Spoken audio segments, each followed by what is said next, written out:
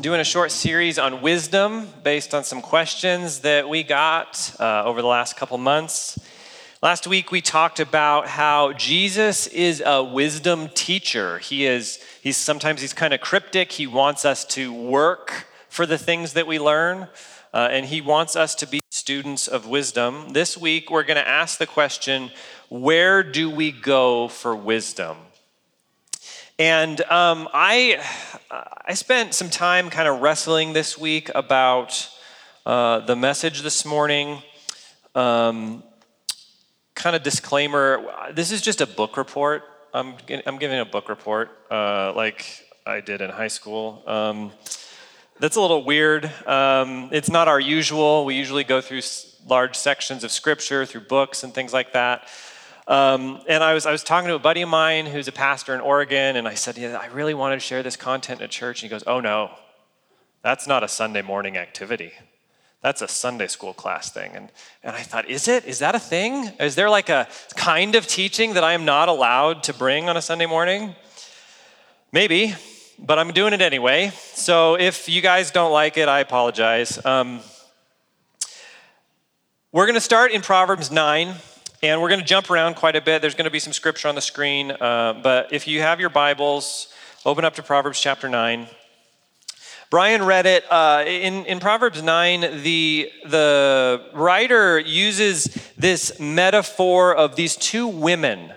There's the woman wisdom and the woman folly. And both of these women are preparing meals at their homes, and they're inviting people in to participate in their meals. And there's just a couple things that I want to draw out of this passage. The first thing is, in the first 6 verses, it says, wisdom has built her house, she's carved out her 7 pillars, she's prepared her meat, she's mixed her wine, she's set her table, she has sent out her servants, she calls out from the highest points of the city, whoever is inexperienced, enter here. To the one who lacks sense, she says, come eat my bread and drink the wine I have mixed. Leave inexperience behind and you will live.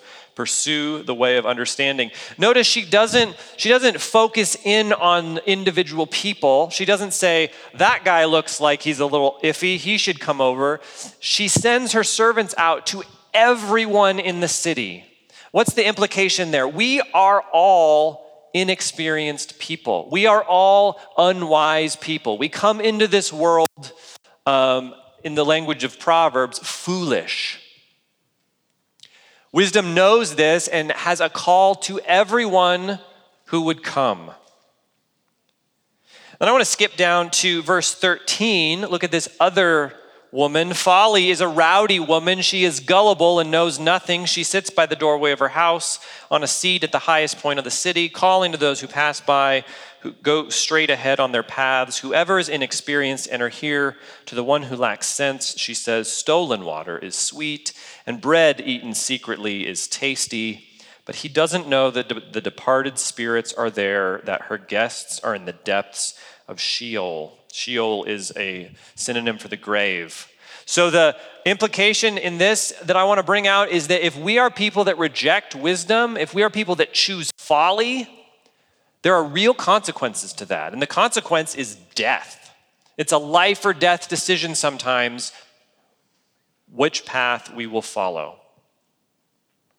Skipping back to verse 10, it's kind of the centerpiece of this chapter. The fear of the Lord is the beginning of wisdom, and the knowledge of the Holy One is understanding. This is where wisdom starts. As the people of God, we know that the relationship we have with God is where wisdom begins. And then the last thing about this interesting chapter is that both the wise woman and the foolish woman are preparing meals. And the writer of Proverbs is envisioning the process of gaining wisdom as eating food. And this is kind of the springboard to my book report this morning. This book right here, this is called The Wisdom Pyramid. It's by a guy named Brett McCracken. Yeah, it's up there.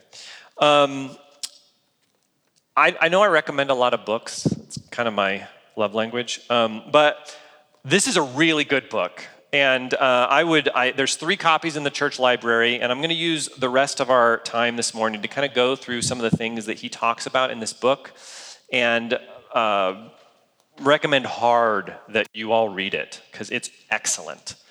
McCracken uses the idea of the nutritional pyramid, the food pyramid. Remember that from grade school health class, where you had the grains on the bottom, and then the fruits and the veggies were next, and then like meats, and then all the way up it was like Twinkies at the top. And the point was like you're supposed to eat a lot of the things on the bottom. They're the foundation of your body's nutrition. And as you get closer to the top, you should have fewer and fewer of those things. Now, I think that whole pyramid thing has been changed like a dozen times, but the sentiment for the wisdom pyramid is the same. The things on the bottom of the pyramid, these are things that are foundational for our life. If we want to be wise people, we should be immersed in these things, and the higher up you get on the pyramid are things that you should use less and less, and they're weaker and weaker sources of wisdom. Using the food metaphor, McCracken says that we do 3 things in our modern world because we are people that are largely shaped and addicted by cable news and social media and the internet. The first thing we do is that we eat too much. One of my favorite meals is what we call in our household snacky dinner. And I think you guys had snacky dinner actually at the women's conference on Friday. It's the best. It's salami and cheese and chips and pickled asparagus and stuffed grape leaves and carrots and hummus and on and on and on. It's little plates of delicious things. And whenever we eat snacky dinner, I always overeat.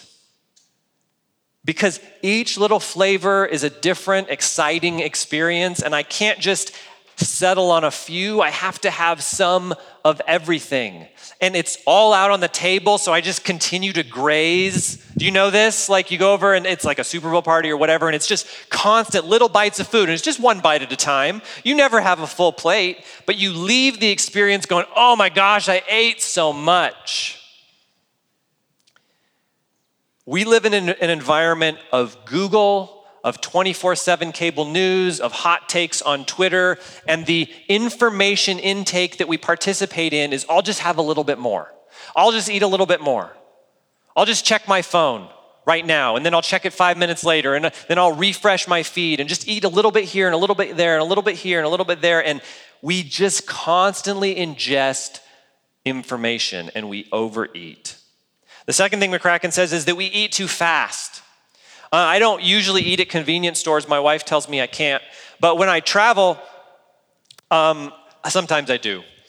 And it's very easy to eat at convenience stores. That's why they're called convenience stores. But usually after I've gone in and I've gotten my big gulp and my chimichangas or whatever, like I feel sick. Because junk food, fast food, is not a healthy diet. I have friends growing up that they were just very strange because they had only eaten a very small amount of unhealthy food. Easy Mac, hot dogs, pizza. And then they became adults and they were unable to eat anything else. I went with when we were teenagers, a buddy of mine and I went to Mexico with my family, and we went to this really nice restaurant in Puerto Vallarta, and he asked the waiter if he could have a hamburger. And we all went like, what is wrong with you? But that was just the thing. He could not eat a wide variety of things because all he ate were fast food, easy things. Brett McCracken writes, scholars have found that the junk food nature of information intake online is rewiring our brain such that our cognitive abilities to think carefully and critically are being eroded. When we eat too quickly, when we absorb the latest and the greatest in junk information, it literally changes the way our brain works, and we cannot digest wisdom. And the third thing McCracken says is that we only eat what tastes good to us. One of my favorite things to eat is Steve's cold brew coffee ice cream. Comes in pints. It's like $7 a pint. We never get it unless it's at grocery outlet for 99 cents. And then Joanna will buy like a dozen pints and put them in our freezer. And our entire freezer is filled with this ice cream. And I could literally just eat it all. But that's not very good for me, is it? See, if I don't eat things that are good for me that I don't necessarily crave, I'm going to get sick if I only eat the things that I want. And the internet and most of our sources of information, they're designed to give us only what we want all the time. And the more we are shaped by our individual experiences online, the less empathy we have for others, the less ability we have to ingest things that we don't immediately love. Imagine going to a church potluck where everybody brings their favorite food to share. But my assumption, I've brought some fried chicken. My assumption is that my fried chicken is the best food. And I've brought it to share with you. But you've brought potato salad, and you think that's the best food, and you've brought it to share with me. But instead of sharing it with each other, I get upset because I'm not eating your potato salad. I'm eating my chicken, and you better eat my chicken too, or I'm going to be upset about it. I'm not eating your chicken. I brought potato salad because it's way better than chicken. And we fight because we only will eat our favorite thing. We tend to eat too much, we tend to eat too fast, and we only eat what's good for us. And so McCracken lays out in the book a different way to gain wisdom. And he starts at the bottom of the pyramid. And he starts with the staple, the things that we should be filling our diets with, and he moves up to the use sparingly category. And this morning, I want to highlight 3 of his categories. I'll let you read the book to get all of them. But the first one, and maybe unsurprisingly for us in this room, the foundation for wisdom is the scriptures, the Bible. Psalm 1, verses 1 through 3 says, "How happy is the one who does not walk in the advice of the wicked, or stand in the pathway of sinners, or sit in the company of mockers. Instead, his delight is in the Lord's instruction, and he meditates on it day and night. He is like a tree planted beside flowing streams that bears its fruit in its season, and its leaf does not wither. Whatever he does prospers." As followers of Jesus, as Christians, our primary authority is the Bible. The main place that we should be going to for wisdom is the scripture. The Bible is our daily foundation. It's what we should be eating the most of. And this is something that we believe. It's in our doctrinal statements. It's in our discussions with each other that the Bible is God's unchanging word. But many of us have a really hard time reading and learning from it. How many of us are guilty of picking up our phones the very first thing in the morning to check our email or our social media feeds before we even get out of bed? Do you ever do that thing where Face ID doesn't work because you've got such, bed face? McCracken likens the word of God to bread, which is what Scripture does as well, right? The word of God is bread. Jesus writes in Matthew 4, "Man must not live on bread alone, but on every word that comes from the mouth of God." The funny thing about bread is that historians can point to the invention of bread as like the catalyst for civilization. Everybody's just kind of doing their thing in these loose tribal groups until somebody figures out how to make bread. Bread is this major source of nutrients and energy, and it's this powerhouse that starts humanity on the road to building farms and cities and technology and all the things that we have today. Bread is not always glamorous. Sometimes it's very simple. Sometimes it feels really boring, but it's powerful. And the only way that we're going to be wise people is with a steady, consistent diet of Scripture.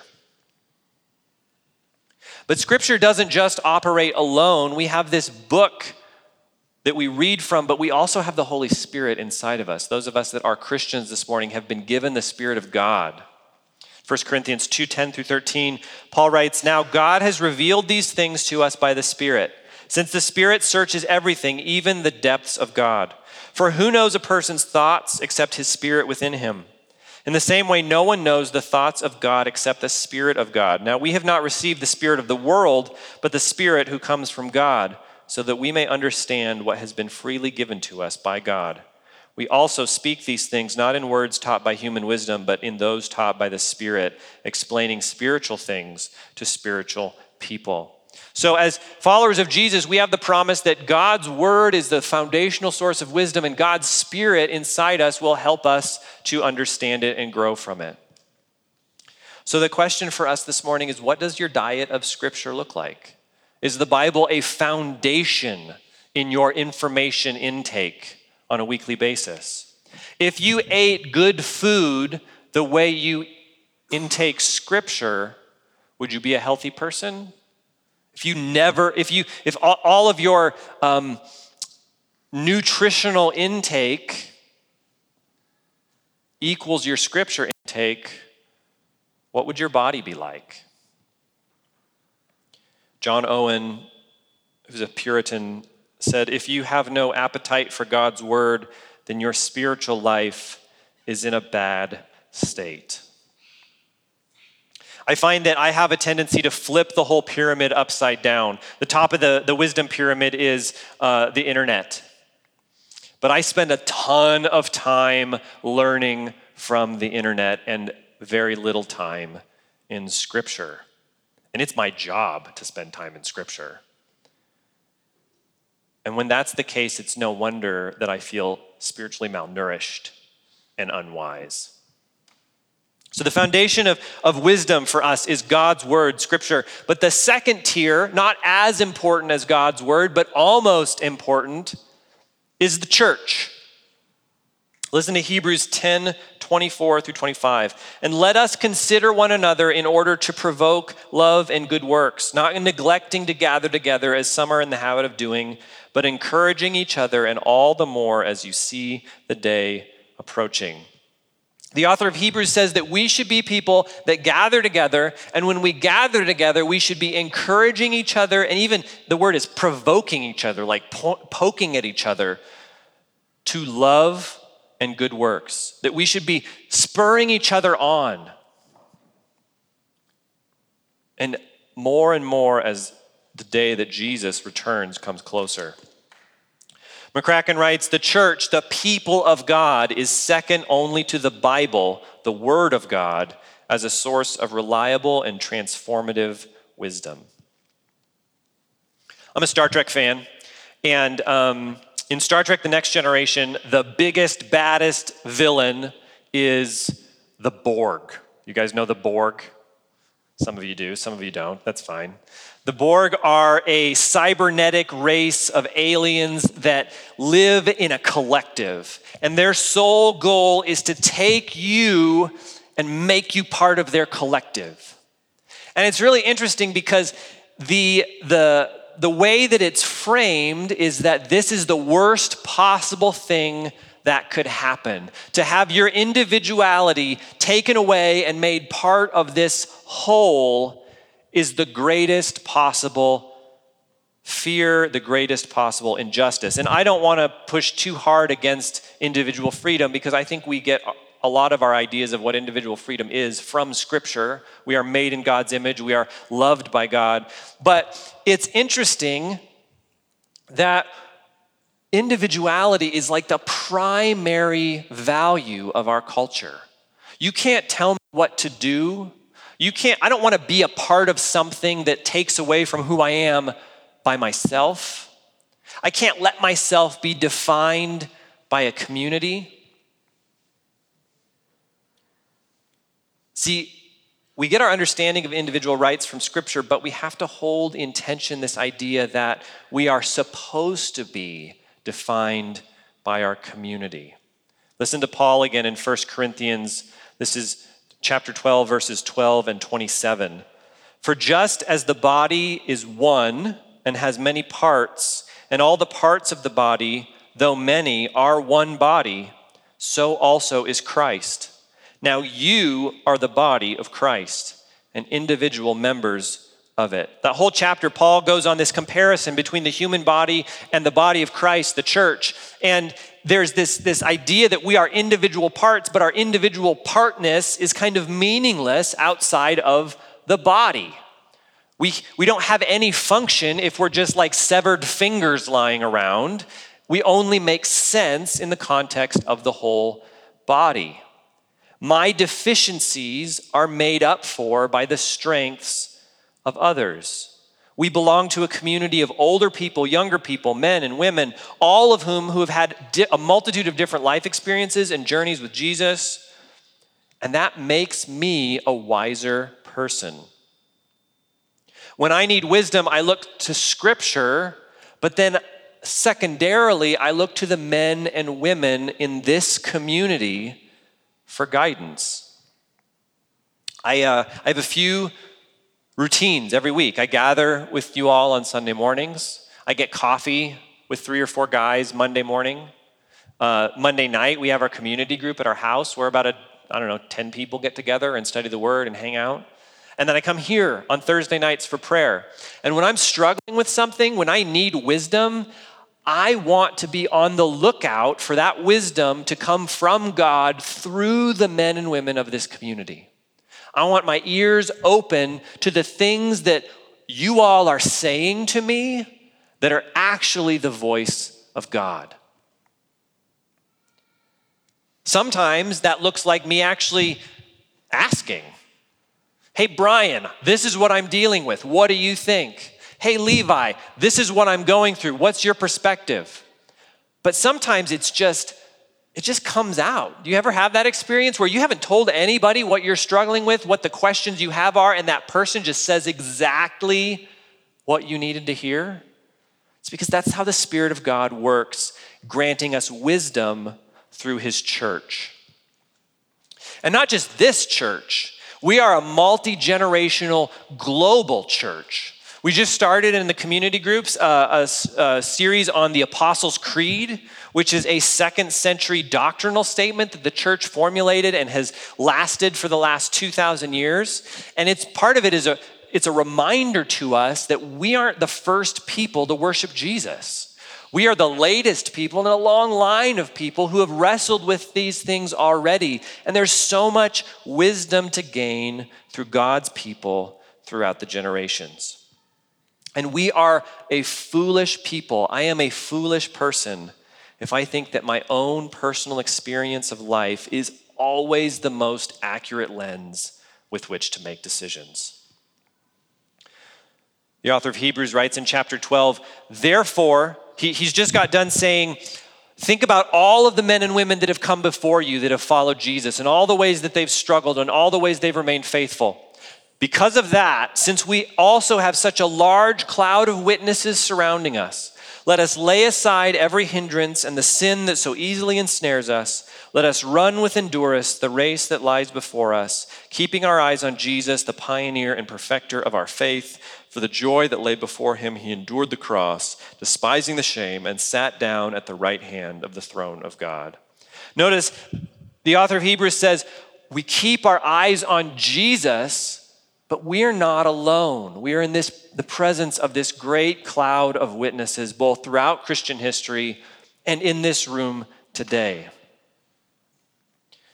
So the question for us is, are you in a position where you are able and willing to let the collective guidance of the people of God throughout history and in this local body be a source of wisdom for you? Do you know people in this body?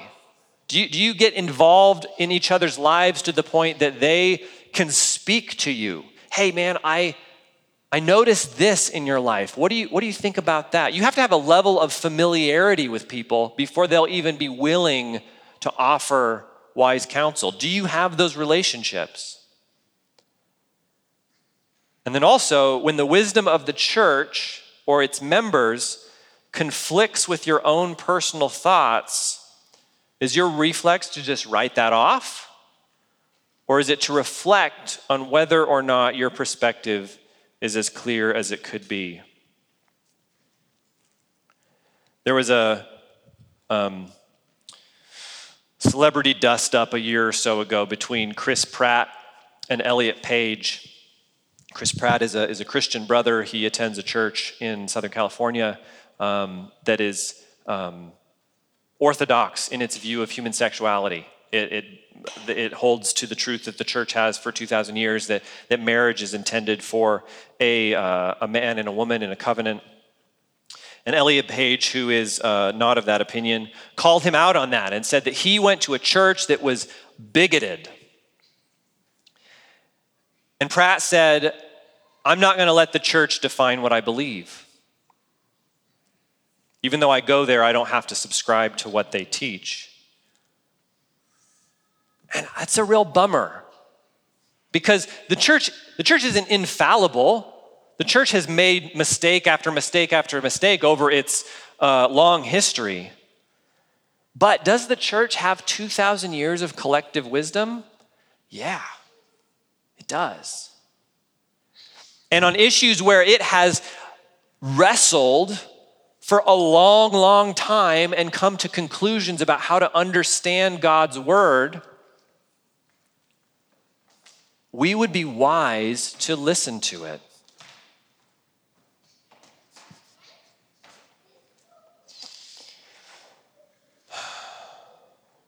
So our foundation is God's word. Above that, we look to the collective wisdom of God's people. In McCracken's book, the next thing he talks about is nature, which we're not going to talk about. I want to focus in on one other level of his pyramid that I just find interesting and I think is helpful, and that's about halfway up. He talks about books. In Proverbs 25, verse 2, we read, "It is the glory of God to conceal a matter, and the glory of kings to investigate a matter." See, back in that society, almost all of your energy would have gone to keeping your life running. You were a farmer, you were a tradesman. Day after day after day, you would work. The king, however, he actually had free time because he was the king. And so we see Solomon, we talked about it last week, Solomon talked about plants and birds and reptiles, and he had all of this information because he had the free time to study. One of the amazing things about the world we live in is we probably have more free time than the kings in Solomon's day. And we definitely have more access to information. You and I have time to learn, to investigate, to grow in our understanding of things. And the book is a valuable tool in finding wisdom.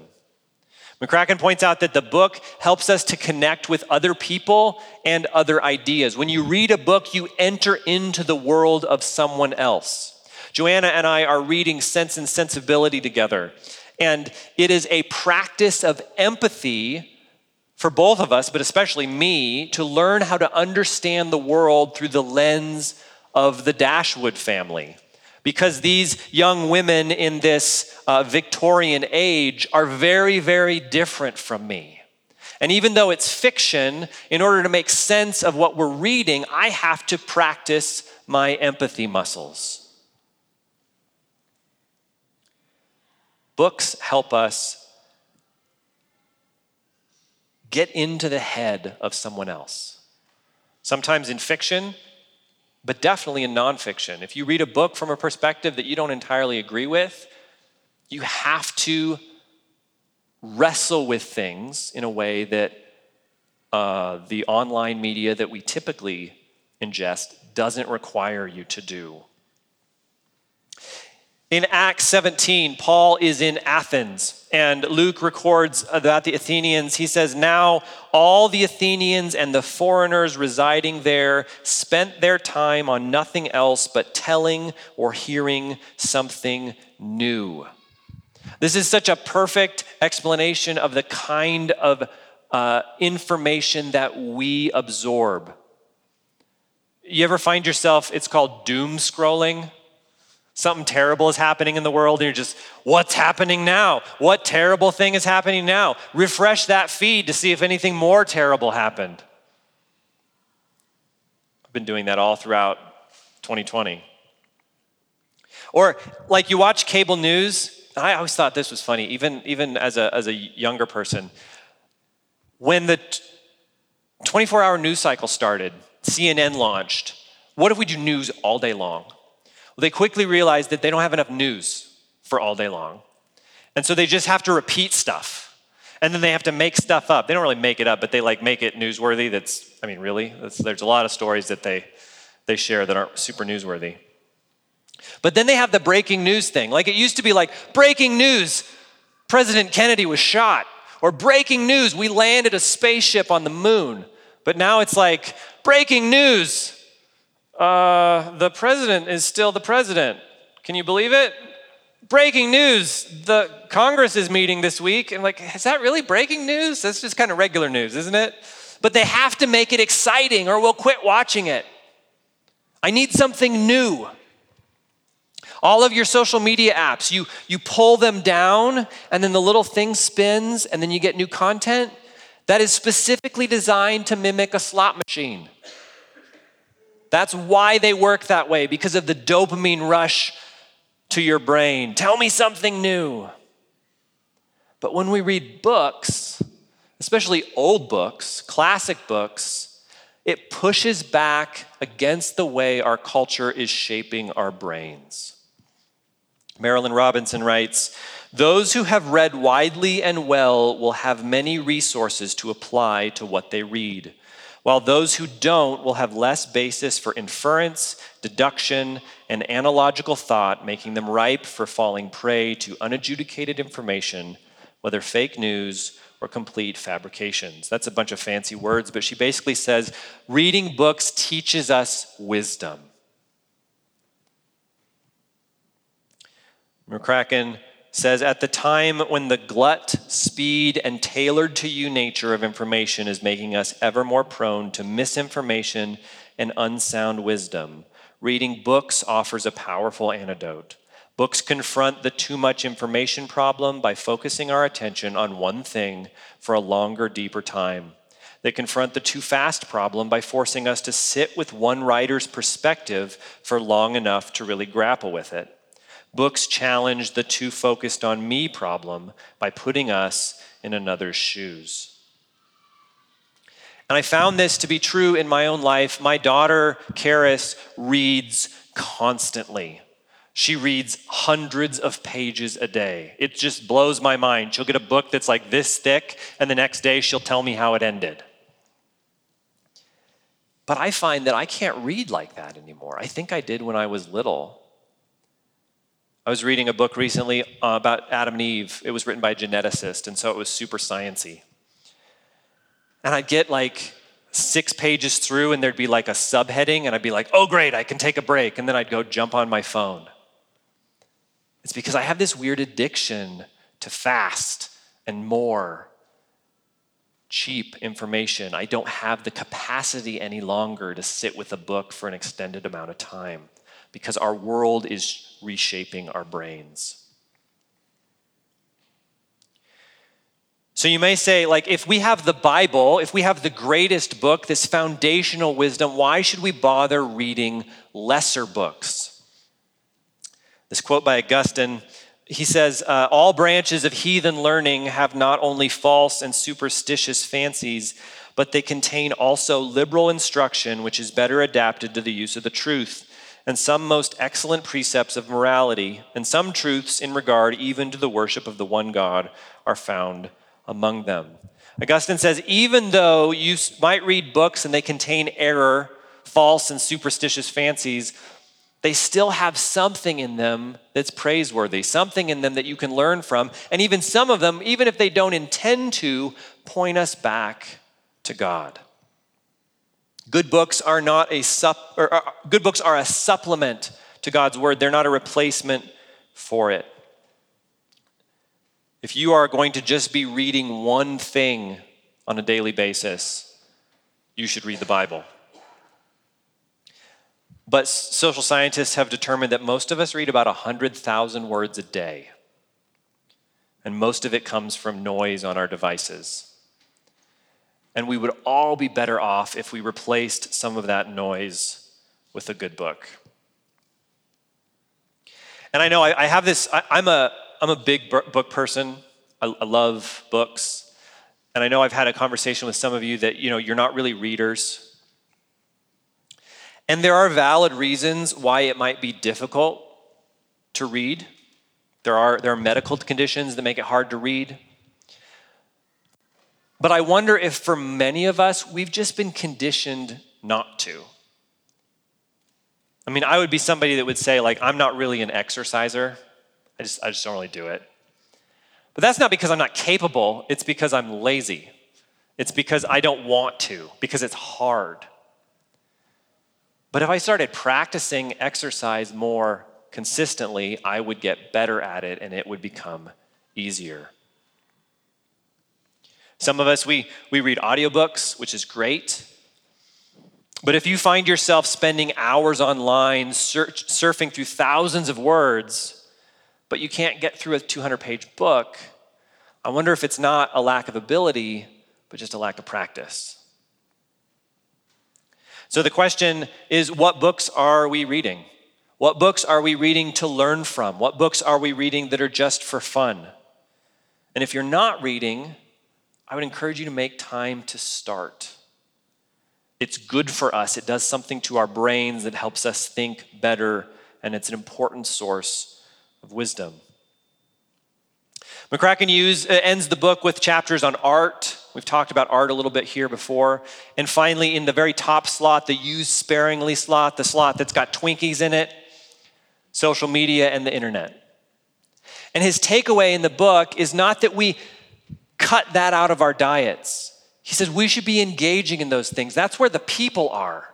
This is where our culture is headed, and we are missionaries.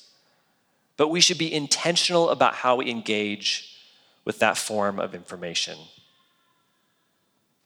So that's my plug this morning. I would encourage all of you to read the Wisdom Pyramid and take its advice to heart. It's really helped me in this last season. In Matthew 7, Jesus says, "Therefore, everyone who hears these words of mine and acts on them will be like a wise man who built his house on the rock. The rain fell, the rivers rose, and the winds blew and pounded that house. Yet it didn't collapse because its foundation was on the rock. But everyone who hears these words of mine and doesn't act on them will be like a foolish man who built his house on the sand. The rain fell, the rivers rose, the winds blew and pounded that house, and it collapsed. It collapsed with a great crash." Jesus and his words should be our foundation. Everything that we build on top of that should be wise. And so many voices that we hear want us to do just the opposite.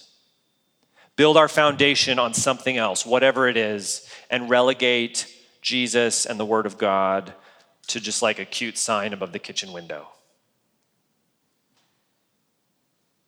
I know for myself, I frequently have to evaluate what my wisdom intake looks like and recalibrate it to be healthier with the Word of God at the foundation, the wisdom of God's people, the wisdom that we find in nature and good books, and relegate my social media and my television intake to the use sparingly category.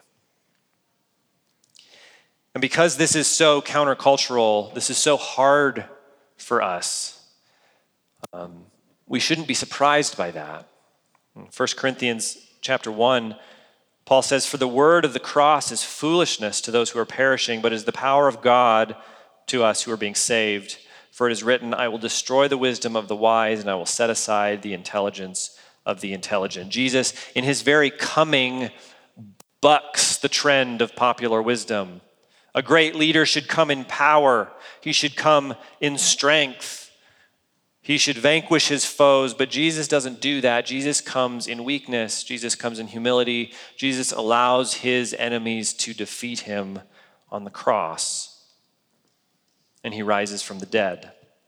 And this is the very center of who we are as Jesus people. And so it shouldn't surprise us when the culture tells us this is what wisdom looks like. It's having this many Instagram followers, or it's making sure that you align yourself with this particular group. And we hear the wisdom of God that says, no, that this ancient book is the source of true wisdom that comes through the Son of God and his relationship with you and the power of the Holy Spirit. And this is what we think about at communion, because we remember the cross of Christ. We remember the death of Jesus, his body broken and his blood shed. And the cross is an upside down wisdom. Jesus defeats death by dying. And we live by giving up our lives. And we're called by the grace of God and the power of his Spirit to pursue that kind of wisdom. What does that look like for us to live our lives modeled after who Jesus is? So we're going to pray and we're going to sing. We're going to take communion together. And I would just encourage you, besides to read this book, I would encourage you to reflect on where you are getting most of your wisdom. Does it come from just all those sources that flood in around you, or does it intentionally come from choices you make to eat well from the Word, from the guidance of the church, from things that last a little longer and have a little more sustainability than your news feed and your Instagram story?